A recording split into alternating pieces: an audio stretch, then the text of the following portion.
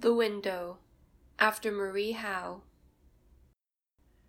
Once in a lifetime, you will gesture at an open window, tell the one who detests the queerness in you that dead daughters do not disappoint.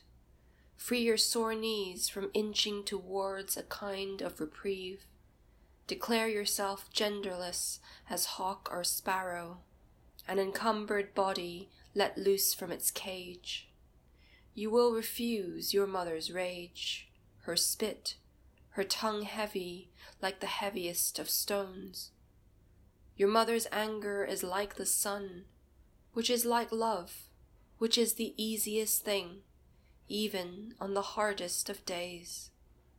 You will linger, knowing that the standing before an open window is what the living do, that they sometimes reconsider at the slightest touch of grace.